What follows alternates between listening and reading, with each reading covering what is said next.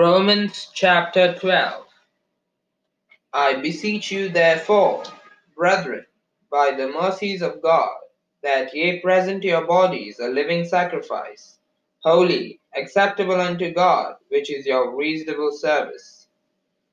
And be not conformed to this world, but be ye transformed by the renewing of your mind, that ye may prove what is that good and acceptable and perfect will of God.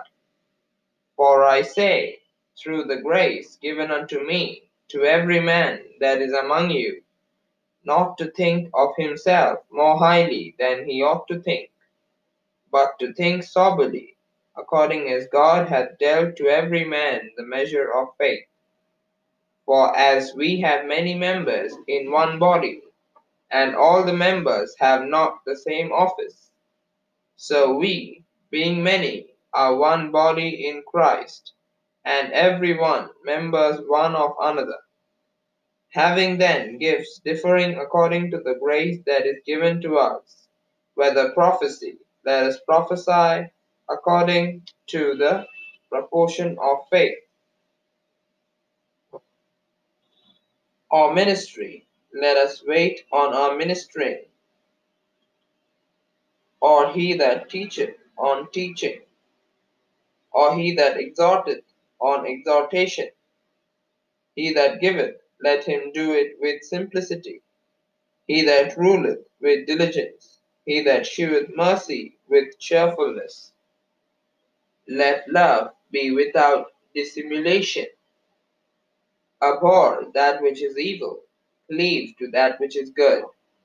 Be kindly affectioned one to another, with brotherly love, in honor, preferring one another, not slothful in business, fervent in spirit, serving the Lord, rejoicing in hope, patient in tribulation, continuing instant in prayer,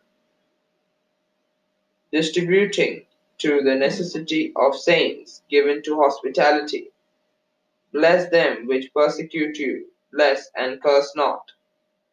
Rejoice with them that do rejoice, and weep with them that weep. Be of the same mind one toward another. Mind not high things, but condescend to men of low estate. Be not wise in your own conceits. Recompense to no man evil for evil. Provide things honest in the sight of all men. If it be possible, as much as lieth in you, live peaceably with all men. Dearly beloved, avenge not yourselves, but rather give place unto wrath. For it For it is written, Vengeance is mine, I will repay, saith the Lord. Therefore, if thine enemy hunger, feed him. For if he thirst, give him drink. For in so doing, thou shalt heap coals of fire on his head. Be not overcome of evil, but overcome evil with good. Amen. Praise the Lord. Hallelujah. Glory to God.